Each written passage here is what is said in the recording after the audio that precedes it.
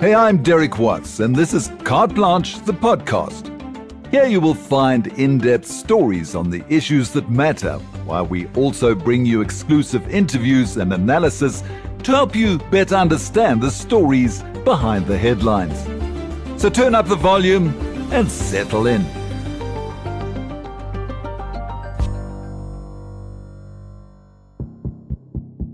In September 2022, South Africans were confronted with the horrific footage of a massive coal tipper truck slamming into a bakkie carrying 18 school children. None of them survived. It wasn't long before politicians condemned the accident, making big promises to devastated nearby communities. But as Masa Kekana finds out, government has known about the dangers of coal trucks on the N2 and surrounds for quite some time. So why did it take the death of 18 children to get authorities to act? We wanted answers. Pongola was once a quiet bushveld town. Not anymore. Coal trucks raced through it to the port in Richards Bay, leaving death and destruction in their wake. Locals tried to warn those in charge, but no one was listening. Jablan Henson is a community leader in Pongola. An industrial engineer with his own business making window frames, he cares about what happens in this northern KZN town. In 2019, he sent his first tweet to Transport Minister Fikile Mbalula. It was a warning and a cry for help. There are no robots to control the traffic, and it is only a matter of time before a huge accident that will take many lives happen. And did you get a response? No, I didn't. But we've got a Minister of Transport who's all over Twitter. He's always tweeting. Well, that's what I thought. At least give me something, to show that I hear you, man, you are busy tweeting here, but nothing happened. 18 months later, Jabu's worst fears were realized, and locals were unprepared for what was about to hit them on the N2. At the beginning of this year, Russia invaded Ukraine. That left Europe with an energy crisis and coal in huge demand. Prices soared, and miners in Mpumalanga cashed in. Now, towns along the N2 from Piet Retief to Richards Bay find themselves in a different battle. Coal trucks versus people. When you drive down the road and these trucks are just driving at you, it almost feels like your life is not in your own hands anymore. Adrian Channing Pierce's farm is bisected by the N2. Like Jabu, this Pongola farmer is taking up the fight against the deadly coal run. Using technology, his cameras record truck transgressions. What we're seeing with a lot of these accidents, it's caused by slipstreaming or tailgating. Obviously, the drivers are being penalized or paid bonuses on fuel consumption. So if they all sit behind each other in a long train, if you're just a normal motorist and you want to overtake this train, sometimes you might have to overtake 8 or 9. In the event of someone at the front or someone in the middle of this train, they hit their brakes, lose control, and swerve into the oncoming traffic.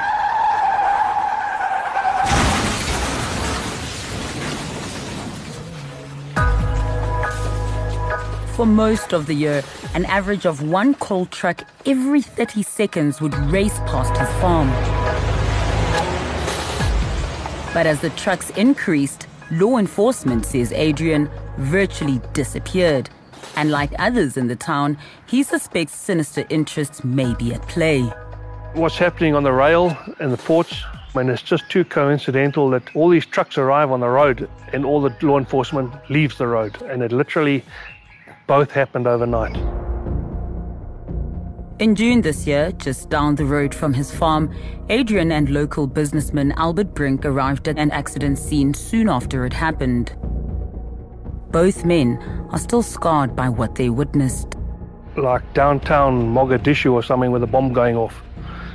There was literally bits of body and vehicles lying all over the road. It was horrendous. A coal truck had swerved into the oncoming traffic and hit a group of friends and family traveling in two separate bakkies. The Ford Ranger, basically down the end, lying on its side. 2 teenage male occupants survived, but the right side passengers were all deceased. But it literally looked like you took a grinder or a chainsaw and cut the vehicle open. It was horrendous. And now you can see how narrow this road is. Yeah. It's not safe, actually. It's not safe at all. And I mean, where are you going to go? There's not even enough space here. This is not a yellow lane for a car. No, it's not. That truck is going to hit you. There's no other way. 4 people died here. One of them was Nico von Vollenstier, and Albert had to tell his father his son had died.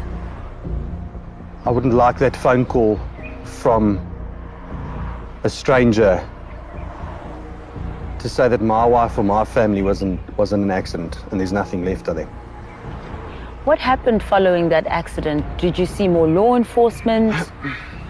No, unfortunately not. There was no improvement from local government side. By August this year, Jabu Hansen had not yet given up and visited the KZN Department of Transport, but he was fobbed off. Unfortunately, I was told that N2 is SANRAL's responsibility. And I was very disappointed. So then you resorted to going back to Twitter? To Minister Mbalula again. This was on the 26th of August. Trucks are killing us on the Pongola N2. No traffic cops manning this route, except local traffic cops when trucks get to town. We request your urgent intervention. And he attached 3 videos to the tweet. And they still didn't respond to those visuals that you were posting, the tweets? No, they didn't.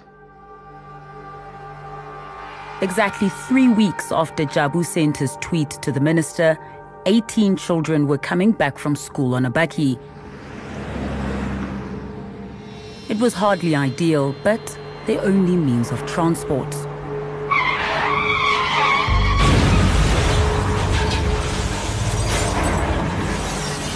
All the children and 2 adults were instantly killed. Adrian took us through what happened. The truck came all the way down that hill on the wrong side of the road. Double barrier lines the whole way down. When he came around the corner, first of all, he narrowly missed a car. It then pushed the bakkie straight through the taxi loading zone. The whole way, we had strewn bodies literally from that loading zone right to here where there were more bodies parked in underneath the truck. It was a catastrophic collision. There's no other words for it. 3 little children were among the dead, lost in an instant to their mother Nonhlanhla and grandfather Enoch Njangase. When I got there, it was all sadness. The children were all over the ground. They were covered. I was not able to see them immediately. But I saw the shoes of my boy. Those were Thembelichle's shoes. So I thought maybe he would be going to hospital.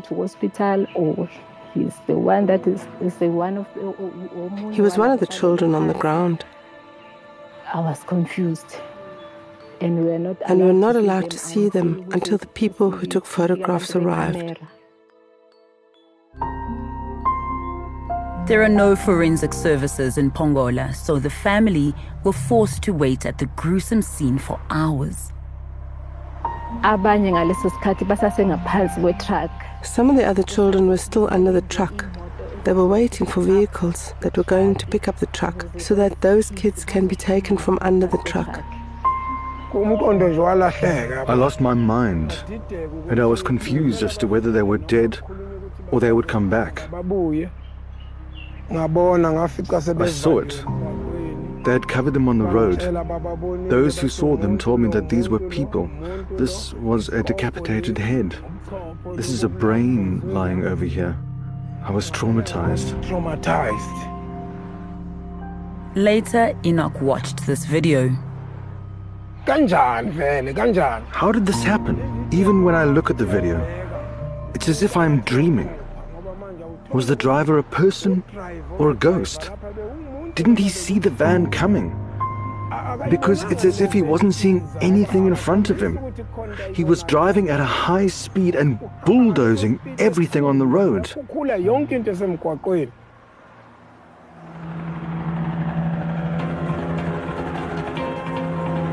The transport minister was finally paying attention and flew rather than drove into KZN. Now the politicians come here with their entourages, but it was too late.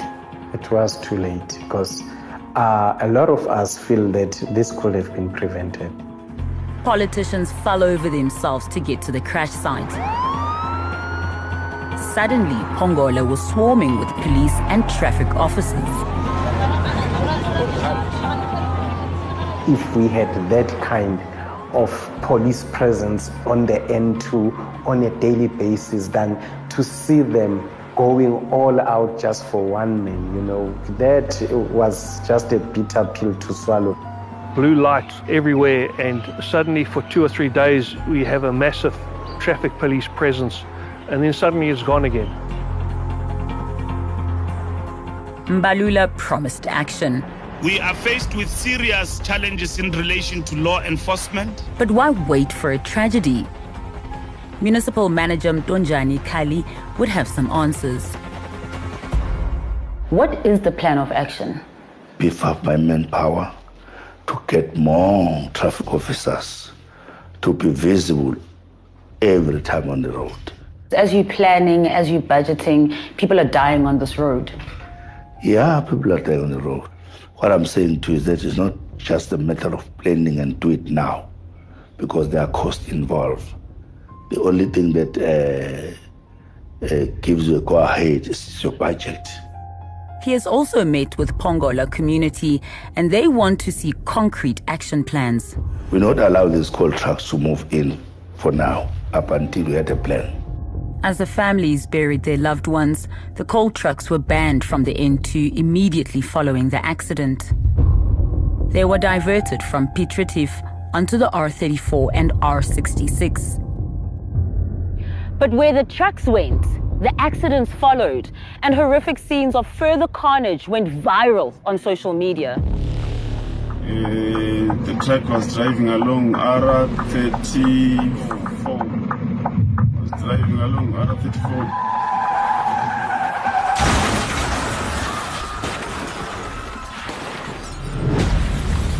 Only 3 days after the horror school crash, this accident happened near Ulundi. Another accident again on the same place. You see, there's a truck there. It's burning. There's a taxi. Rescuers were still busy cleaning up the first and second accidents when, incredibly, a third accident happened. I saw 5 lorries. There are 5 trucks again on the same place. So we are starting again. Here there is no time for rest. 9 vehicles, 9 trucks. 1 day, 1 single spot, all in an accident.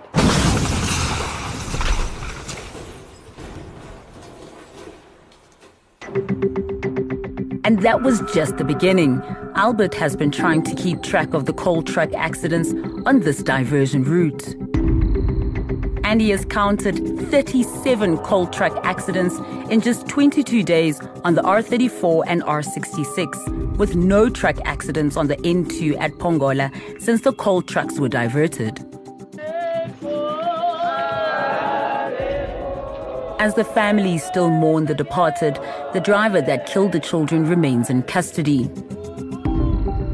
The coal truckers are impatient to drive the N2 once more, but Pongola residents insist on visible and meaningful change first. The Transport Minister has made promises to improve the rail network just as Transnet goes on strike.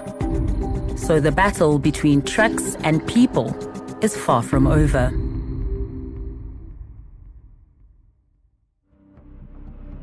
Masa Kekana takes you behind this story as you reflect on the devastation, the lack of law enforcement, and lackluster response from government. Find the link to that conversation in today's episode description.